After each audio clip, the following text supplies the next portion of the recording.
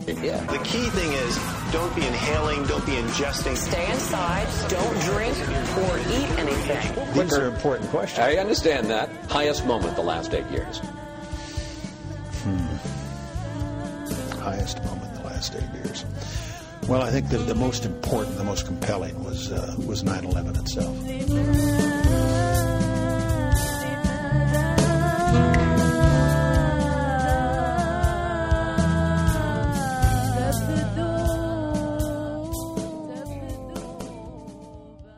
Welcome to the special live traveling edition of Truth Jihad Radio. I'm Kevin Barrett on the web at truthjihad.com, where you can subscribe to all of these shows and get early access by way of Substack. Just go to truthjihad.com and click on the subscribe at Substack button.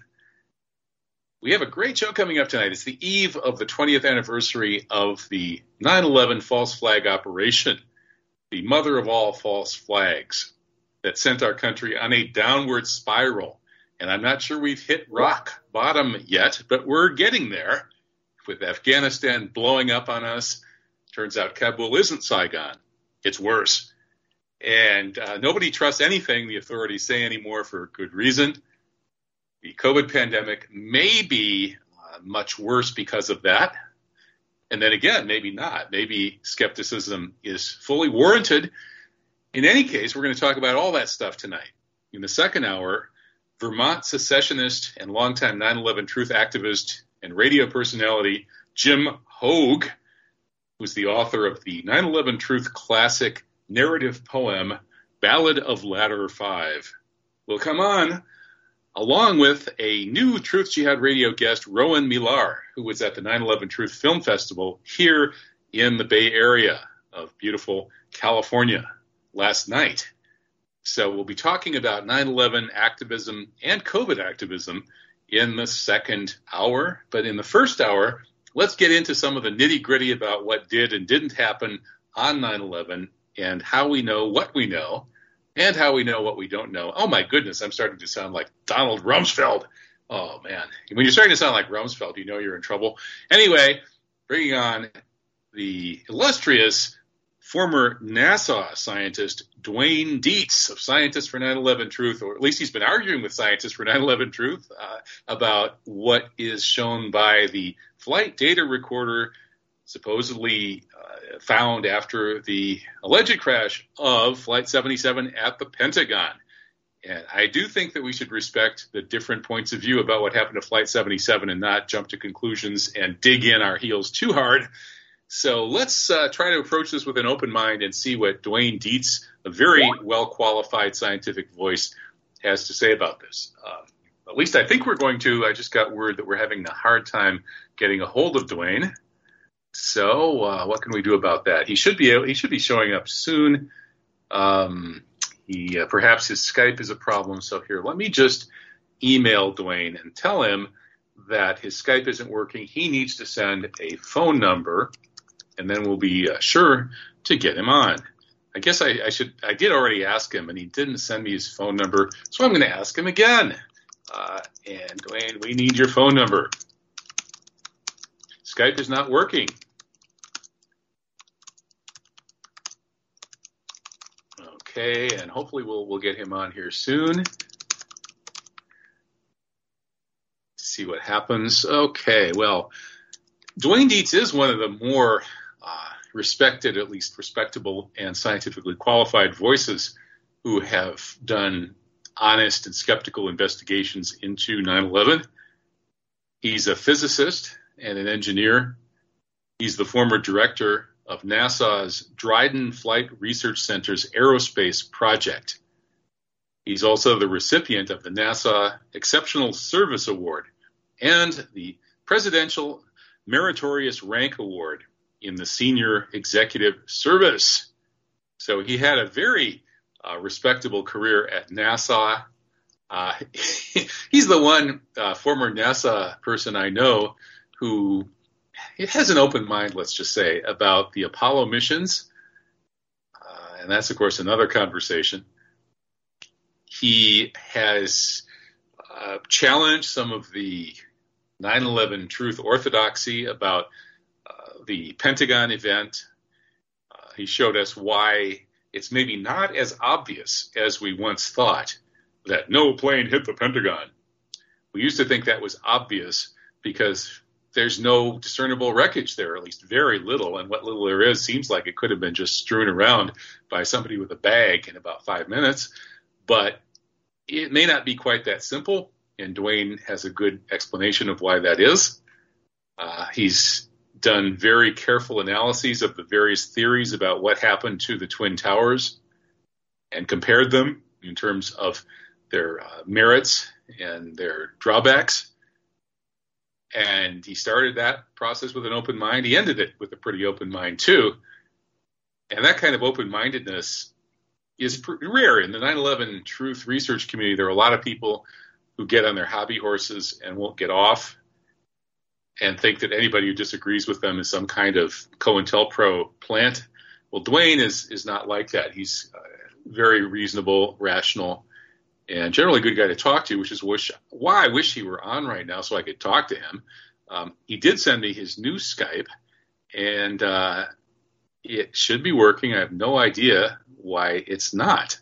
It's completely bizarre.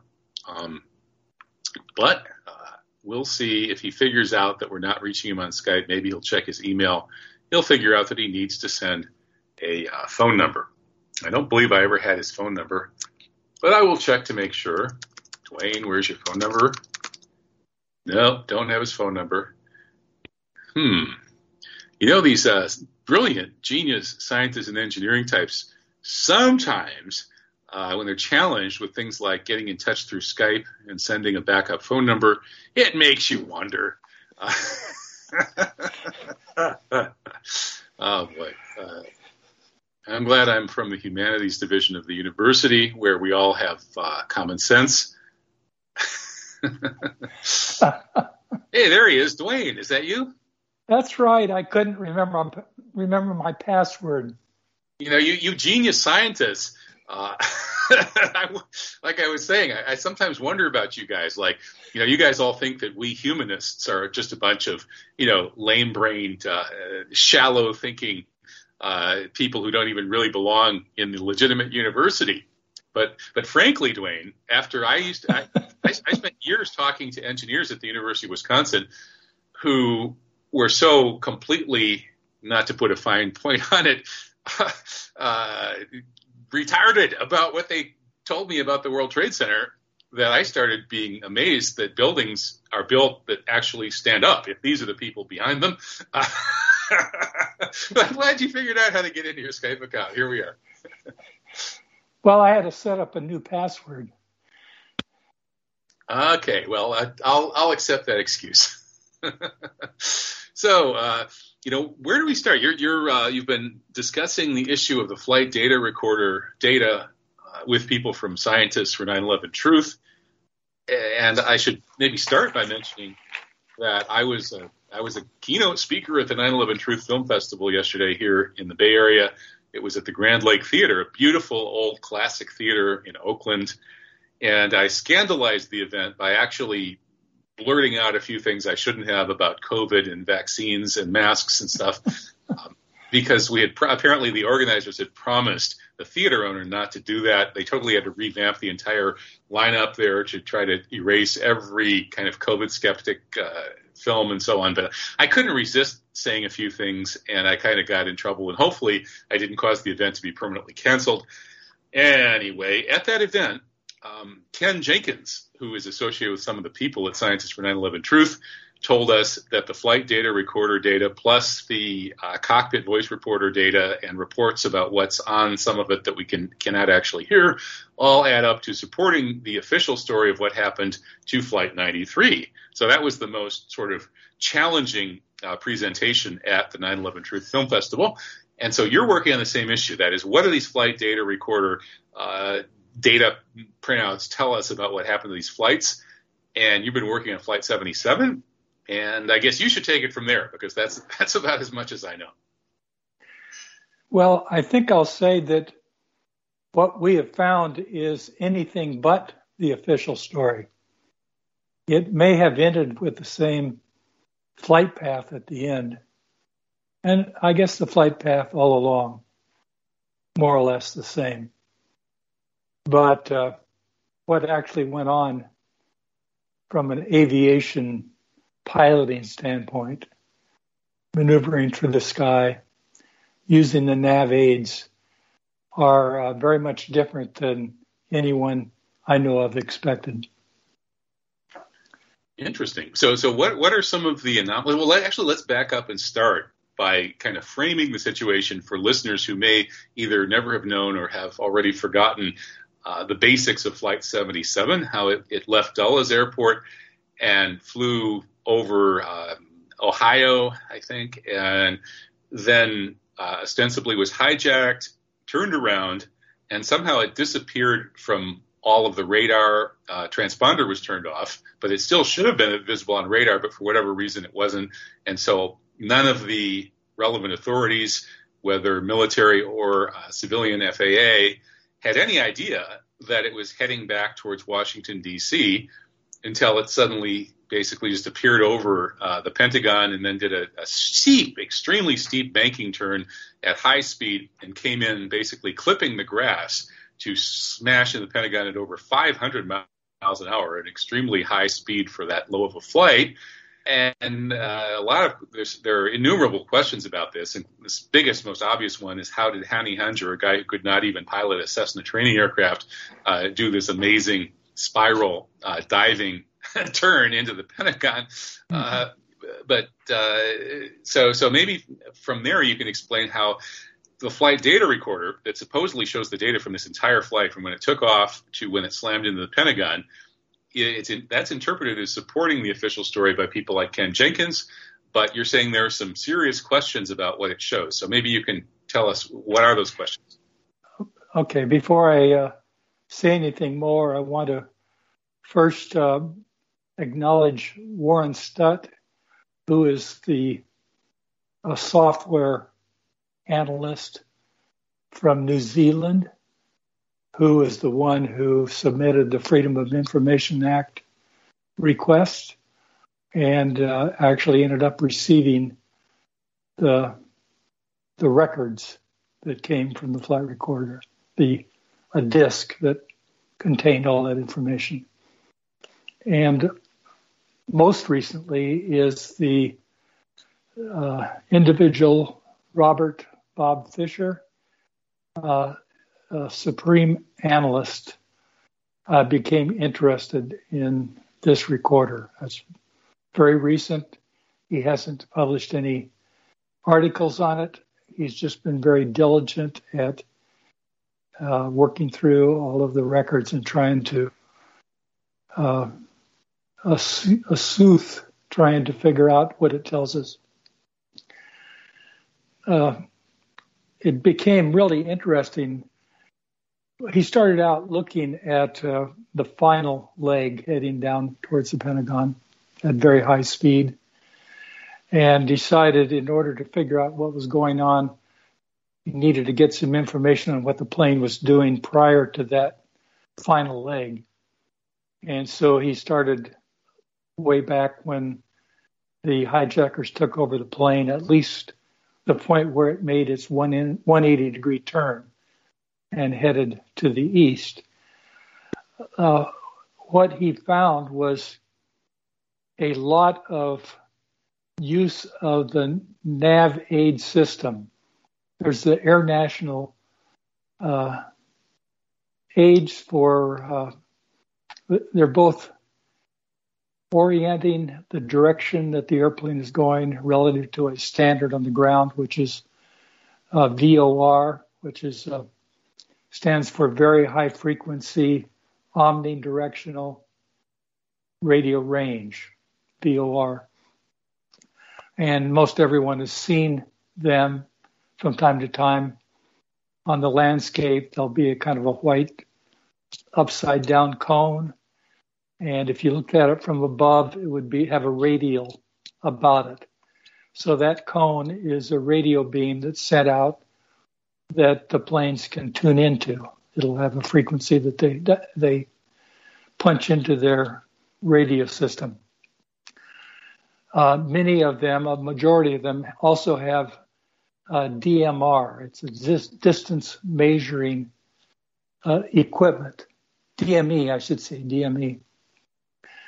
And what that does is it sends a radio signal, and then the length of time for it to be received and returned is a measure of the distance from that measurement on the ground. Well, what he found is that there's two radio transmitters in the airplane as standard equipment. One of those two was tuned at a very far distance beyond the horizon and from a station that's not powerful enough to send a signal as far as the airplane was. So that kind of makes no sense. Why would they be doing that? You might guess it was because they didn't know what they were doing. But the more you look at the plane, it looks like the planners, I'll just call them the planners, knew very much what they were doing. They were very meticulous at what went on. So the question is interpreting what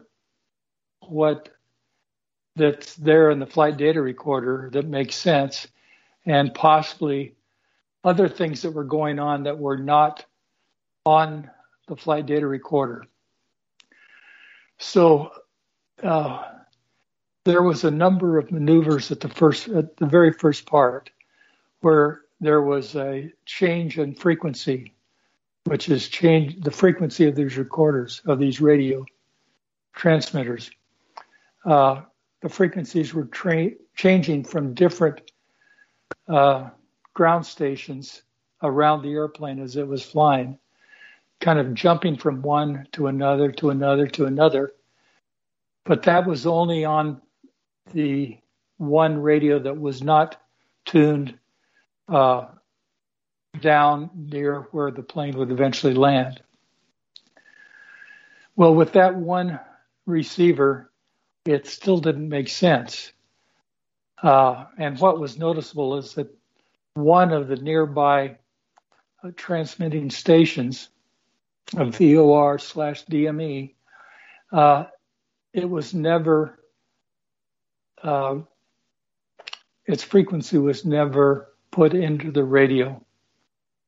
It was like, there's got to be some reason why the plane is not trying to receive this nearby VOR DME station, but it's trying to reach all these other ones. And it really doesn't make sense. And then Bob theorized that it's possible that another radio was brought on board. Instead of a NAV1 and a NAV2 as basic equipment, we'll call it a NAV3. Now, whether that was brought into the cockpit as a portable radio transmitter, or whether it was used in some other manner, it's not on the the flight data recorder, so we can't determine any hard evidence of whether it was there and what it was tuning into. There's one other idea that Bob came up with. The radio frequencies that are dialed in are only sampled every 4 seconds on the flight data recorder. So there is the possibility that something else is being done in between that sample. There's a possibility that it was on a faraway station that couldn't be used, or only for that time when it was being recorded by the data recording sampling. So those are unknown questions. Is there a human input on this? In other words, would the pilots be in charge of what radio signal is being sampled or not? Well, there's one point where the frequency changed within 4 seconds, and the amount of punching in frequencies and kind of manual entry is such that you really can't do that within 4 seconds, not reliably, where you check to make sure your numbers are correct before you push them.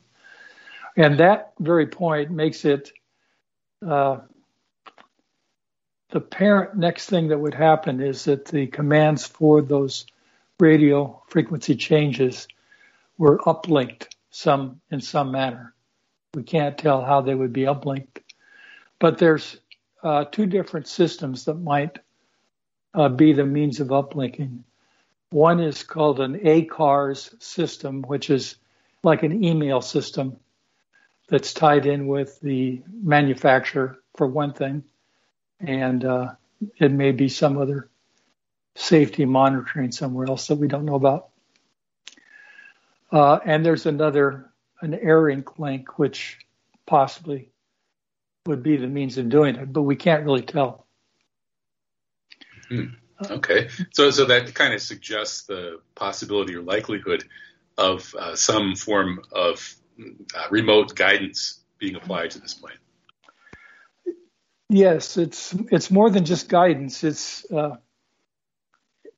we refer to it as a flight plan. A flight plan would typically have a lot of that kind of information to make the pilot's job a lot easier. So if a flight plan is being uplinked and different ones on a frequent basis, we can't really tell that from the flight data recorder. It's just a supposition that's how things are being changed.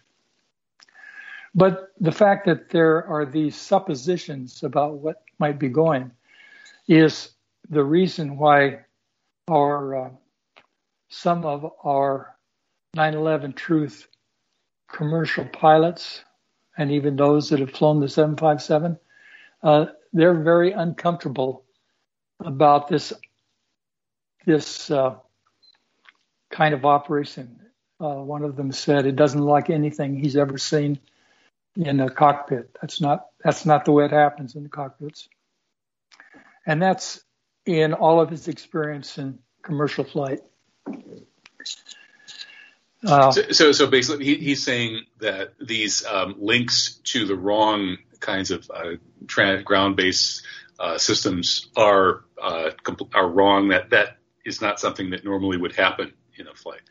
Well, it's more that the possibility that a third transmitter, nav transmitter, is carried into the cockpit and somehow connected up to the flight management computer, because it's got to be tied in.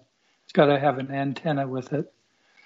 That is just so far out of any kind of operation in the cockpit. It just doesn't happen in a commercial airplane. And is this something that could have been installed ahead of time by somebody with access to the plane before it took off? Well, that could have happened. We don't like to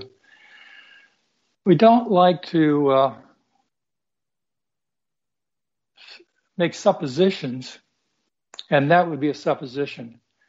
But even just to bring it up portable, and this is a supposition.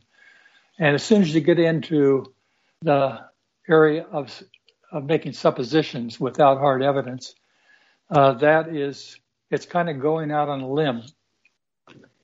Now, well, wait a minute. If there's a third radio in there, it had to get there somehow. That becomes not too much of a supposition if you're pretty sure there really was the third radio. Well, if it's not in your flight data recorder, then you don't have any evidence to show that it was there. That becomes a supposition. Okay.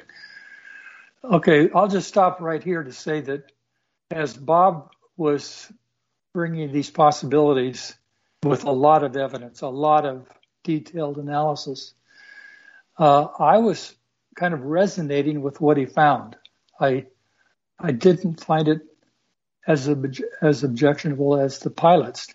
And I started wondering to myself, why is that? Why am I not suspicious?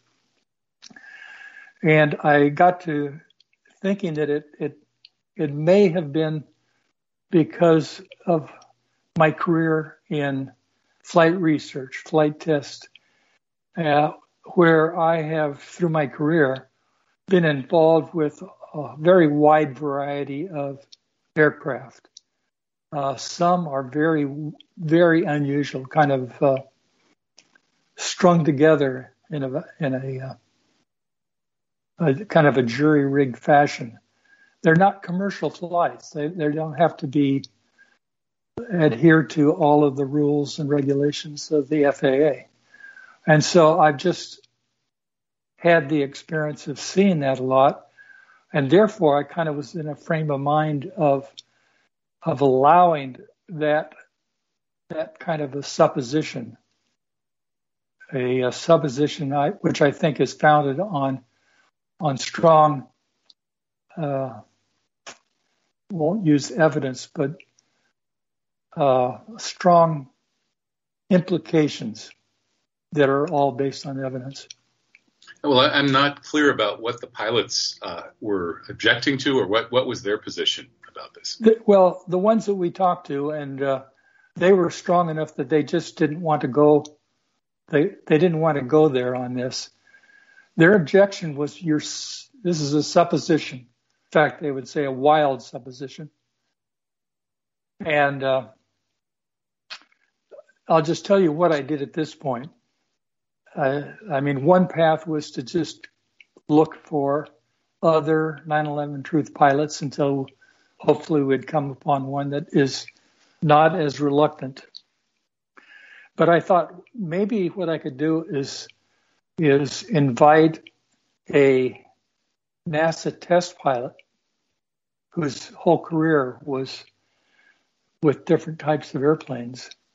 And it's possible, since I was at this flight test center in California, and it's now called Neil Armstrong Flight Research Center. It was had a different name when I was there.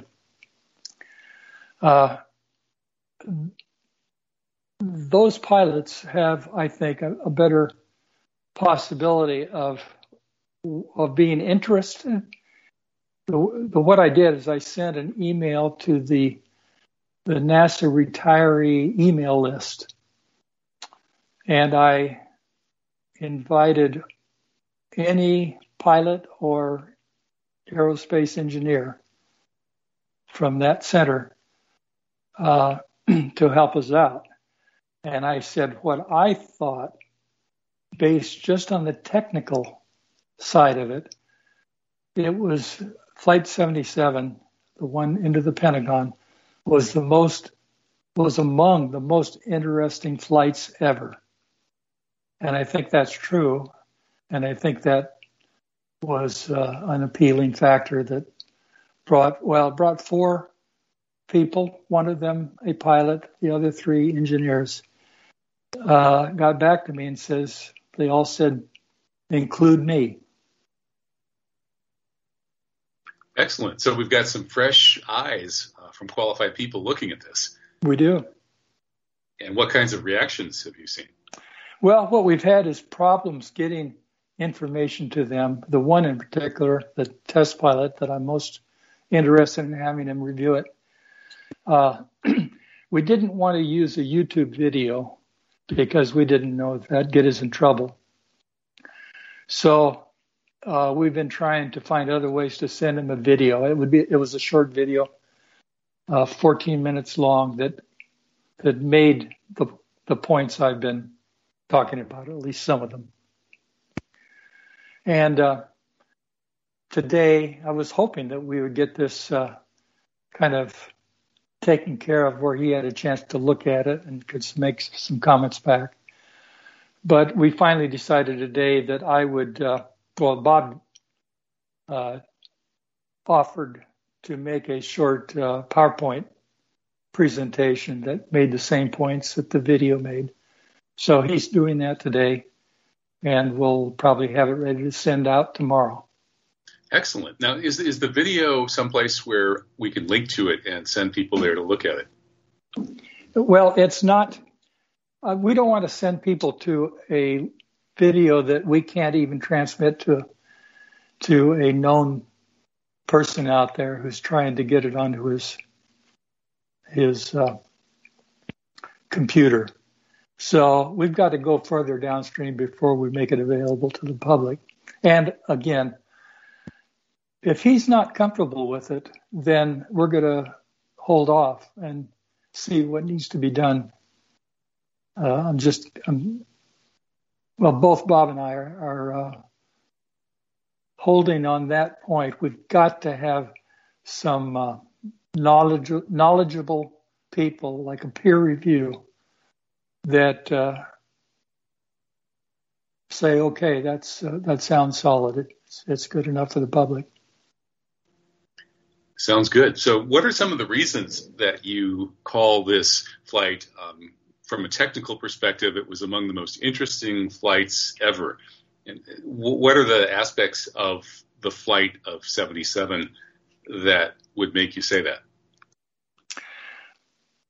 Well, most of it depends on the final part, the final leg, because it was beyond the red line. It was beyond what the plane is designed to do, but it appeared to have been in control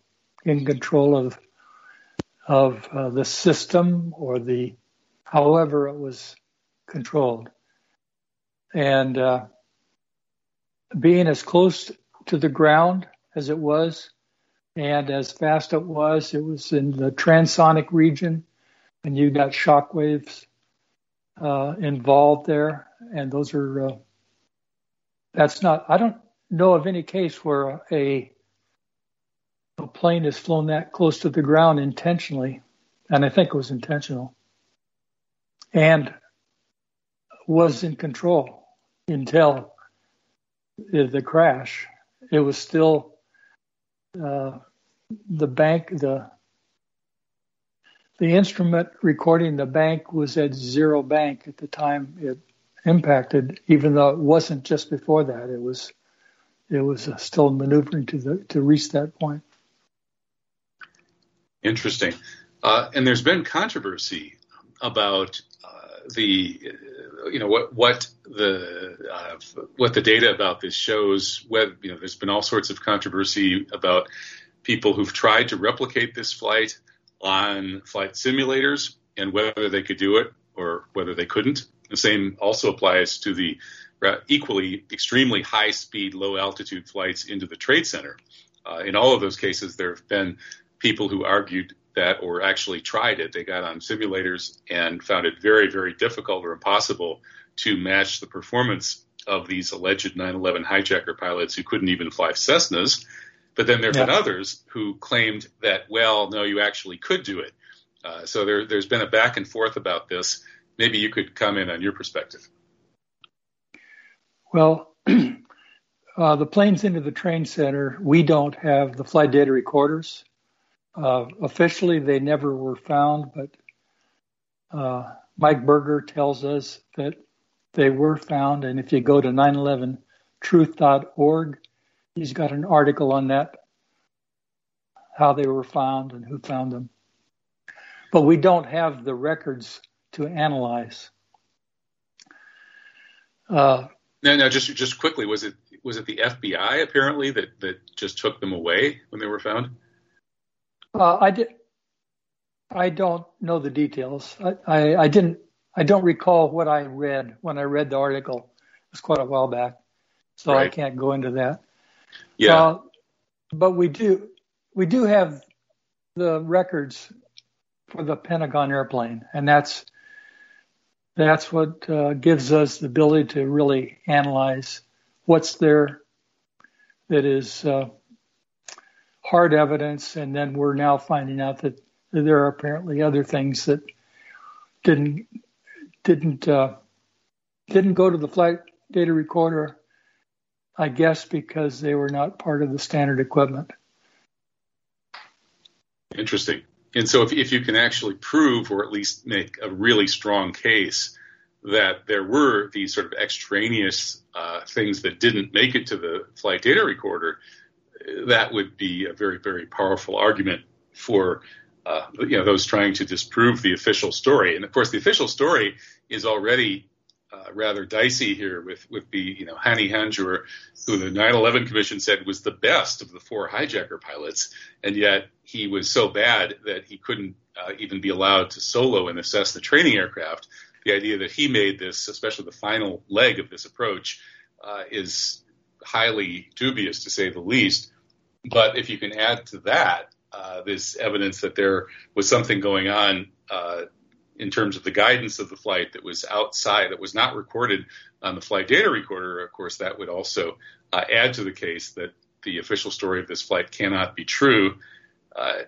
Just how weak is the official story here? Is it ludicrous and it should obviously be thrown out, or is it? There are some people at Scientists for 9/11 Truth who basically support the official story of this flight and say that it could have been piloted by a human, perhaps even Hani Hanjour, if somehow his piloting skills were infinitely better than what we think they were. Well, okay, the best way to approach that question is going back to the changing of frequencies, in some cases very rapidly. The apparent reason for doing that is as a way of calibrating the inertial reference unit. What was needed at the beginning of the final leg was a precise knowledge of where the plane is in the sky and to make sure that it was at the very right place in the sky over the ground to begin that final descent. It had to be precisely there. And the only way to do that is to make the onboard knowledge, it's like a memory, but it was inside this inertial reference unit, which is made up of a lot of gyros and stable platform and that kind of thing. It needed to be as accurate as it possibly could be. And so it looks like what was being done up to the point of that, or even back up 14 minutes or 140 miles if you begin being very accurate 140 miles short of starting not the final approach, but starting the kind of the entry into the DC area, Virginia. What they did is they had a very precise, straight flight. And it appeared to me like they were determining whether the plane was as accurate as it needed to be. But another interesting point is that it was being flown directly out of a ground station in West Virginia, but it wasn't tuned to that ground station. So normally if you're trying to fly very accurately on a radial out of a ground station, you'd tune your nav radio to that ground station. That's another reason to think that it was some other radio. Now, how do we know it was using that particular ground station? Well, because the radial that it was flying very precisely on emanated from that ground station. Interesting. And so it had to be that ground station. It was the only one that had the radial out on the direction it was flying to another ground station. And it did it extremely accurately. It was, and therefore it had calibrated itself very accurately. If you go back to when the plane took off at Dulles, the IRU was not accurate at all. In fact, Pilots for Truth wrote an article or did quite a lot of study of the fact that it apparently didn't take off on the runway, or it wasn't at the right gate. But all of that had to do with the IRU inertial reference unit was not calibrated well. But it was calibrated well enough to fit within FAA requirements. And the way it is that the FAA has quite loose requirements, and therefore it doesn't take a lot of time on the ground to do the calibration. It's probably something that the airlines lobbied for. But once it gets on flight, then the normal procedure is to slowly calibrate the IRU as they fly along. But normally they wouldn't be flying in touch with so many ground stations. Another thing about the ground stations that they were, when I say jumping, they're changing their radio frequency too. They may not be changing their direction of flight, but they are changing which ground station they're tuned into. And the kind of what's going on there is that the computer will make a prediction of where the plane should be at the end of some short segment when it tuned into the ground station and how much it drifted before it is turned away.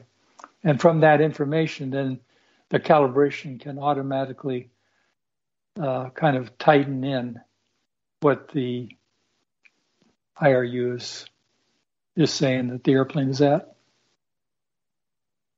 Okay. Is there anything particularly strange then about the way that this got calibrated during the flight or not? Well, it was very unusual. It's not typical of any flight across the country. In fact, there was one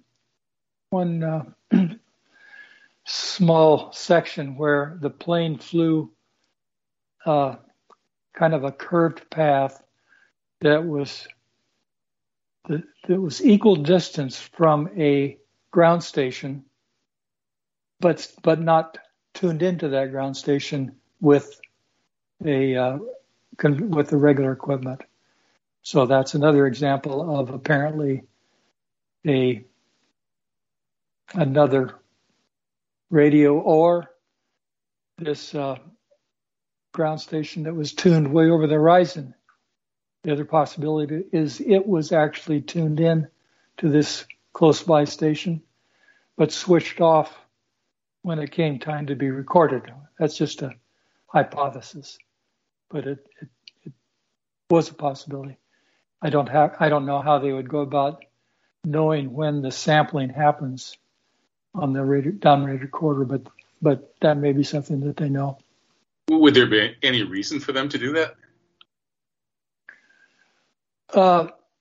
Making that equal distance curve from a ground station, they were doing it while in a descent, and that would be a means of calibrating the vertical dimension. Most of the things are calibrating the lateral direction, but that is being a descent, you're changing altitude, but maintaining the same distance from the ground station that you apparently are tuned into somehow or other, because it's an equal distance from around it. The only way you can do that, you're not going to do it by flying. You're going to do it by having an autopilot. I'm not sure whether the autopilot was on then, so I shouldn't say, but probably it's being controlled by a computed parameter. So these strange aspects of the flight, just to make it clear, did they begin after the turnaround during that last leg after the ostensible takeover by the hijackers, or was there anomalous activity on the first leg from Dulles to the point of turnaround? It appeared that that third nav, wherever it is, was most likely used as part of that 180-degree turn. Okay. So that's kind of where the anomalies start. Yes. Interesting. Okay. And I'm wondering I guess the one thing that you would agree with the folks at Scientists for 9/11 Truth who are more or less supporting the official version of this and saying that it's even conceivable that a human being, perhaps even somebody like Honey Hunger, could have flown this, is that you would agree with them that at least we believe that this is most likely an authentic flight recorder package of data that we've got here.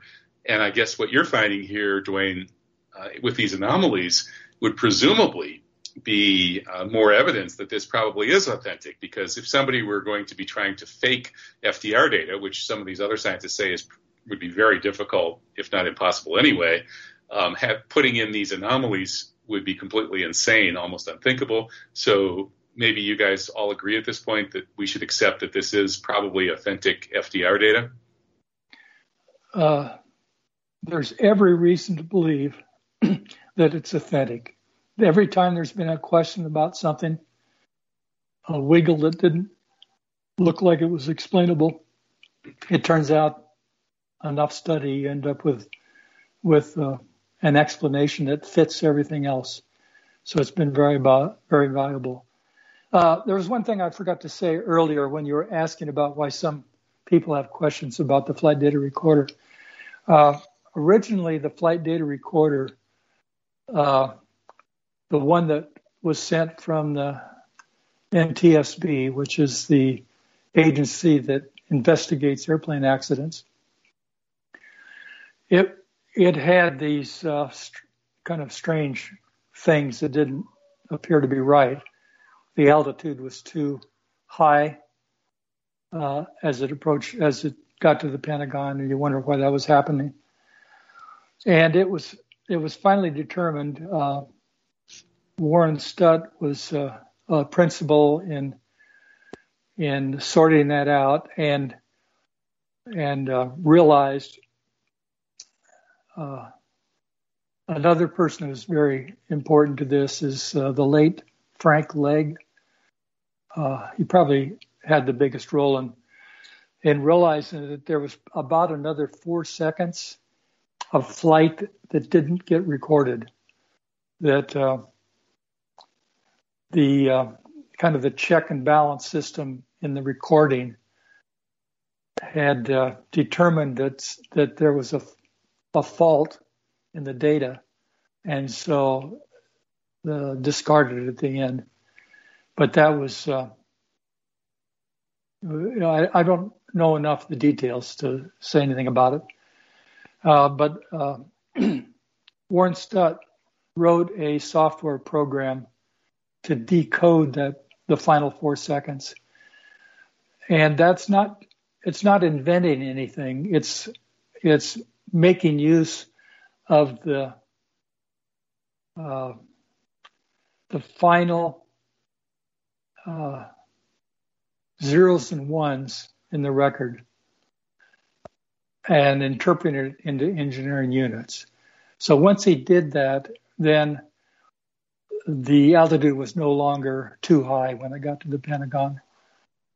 So there is controversy over that, because a lot of people don't want to accept that final 4 seconds that was later interpreted. Interesting. So essentially, you would agree then with people like David Chandler and Ken Jenkins and so on, that we should probably accept that this actual commercial airliner that was flying under the rubric of Flight 77 actually did make this flight path that we're told as reflected on the flight data recorder, and did end its flight by barreling into the Pentagon at a kind of ridiculous speed. So that's, yeah. So, and that, of course, is different from what we used to think.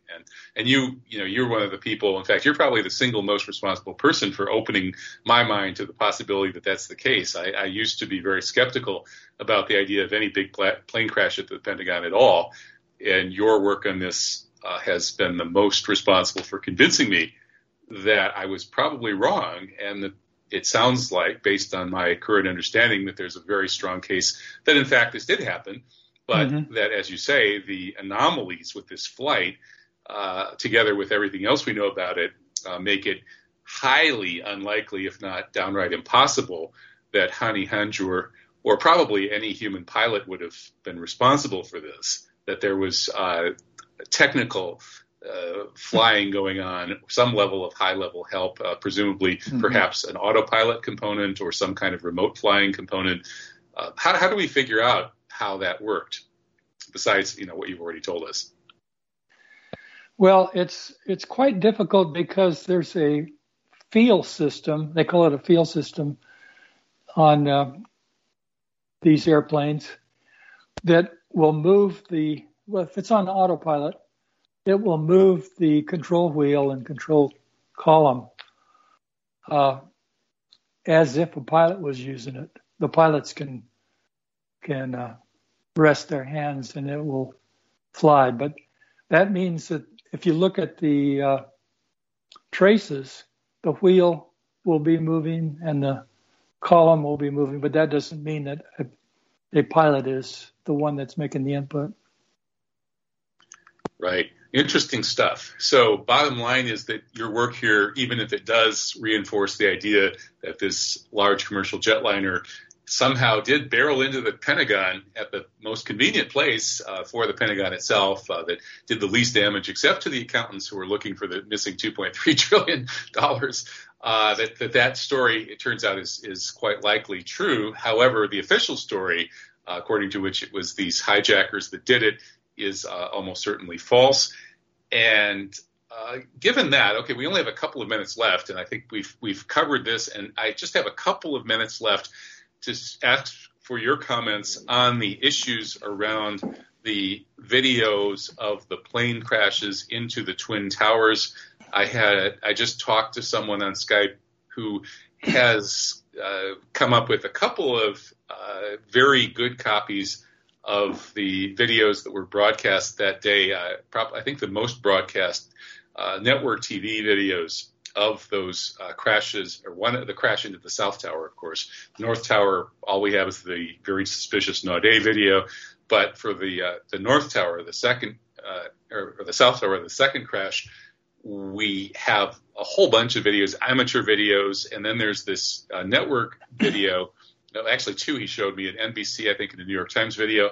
And interestingly enough, when you go frame by frame, there's one frame where the plane has entered the building, but the building looks exactly normal. So the plane has just disappeared into the building and left not the slightest scratch on the building.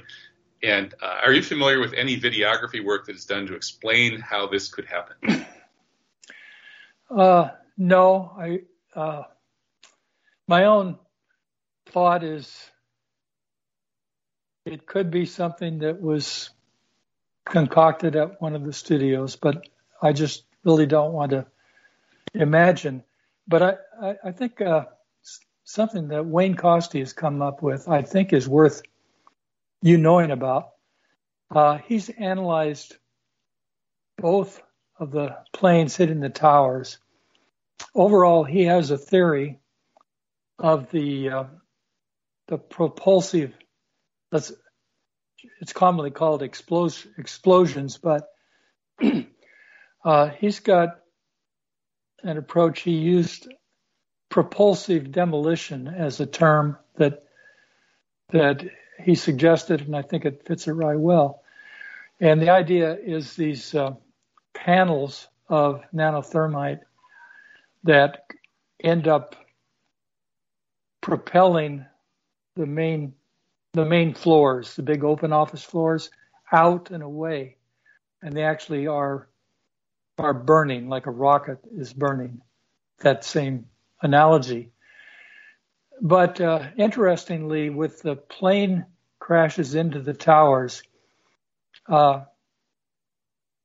his theory is that the planes struck some of those panels that are around the elevators, and they went off.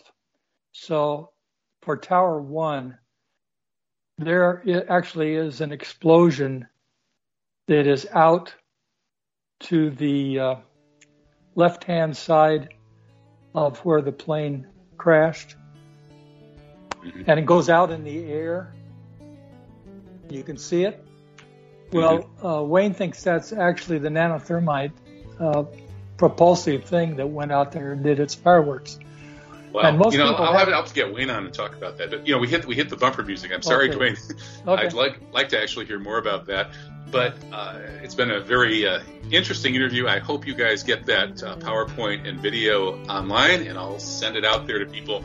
Stay tuned to truthjihad.com. Click on the radio schedule link. Stay updated. So thank you. God bless, Dwain Deets. Always great talking with you. Keep up the good work. Enjoyed it. Okay, take care.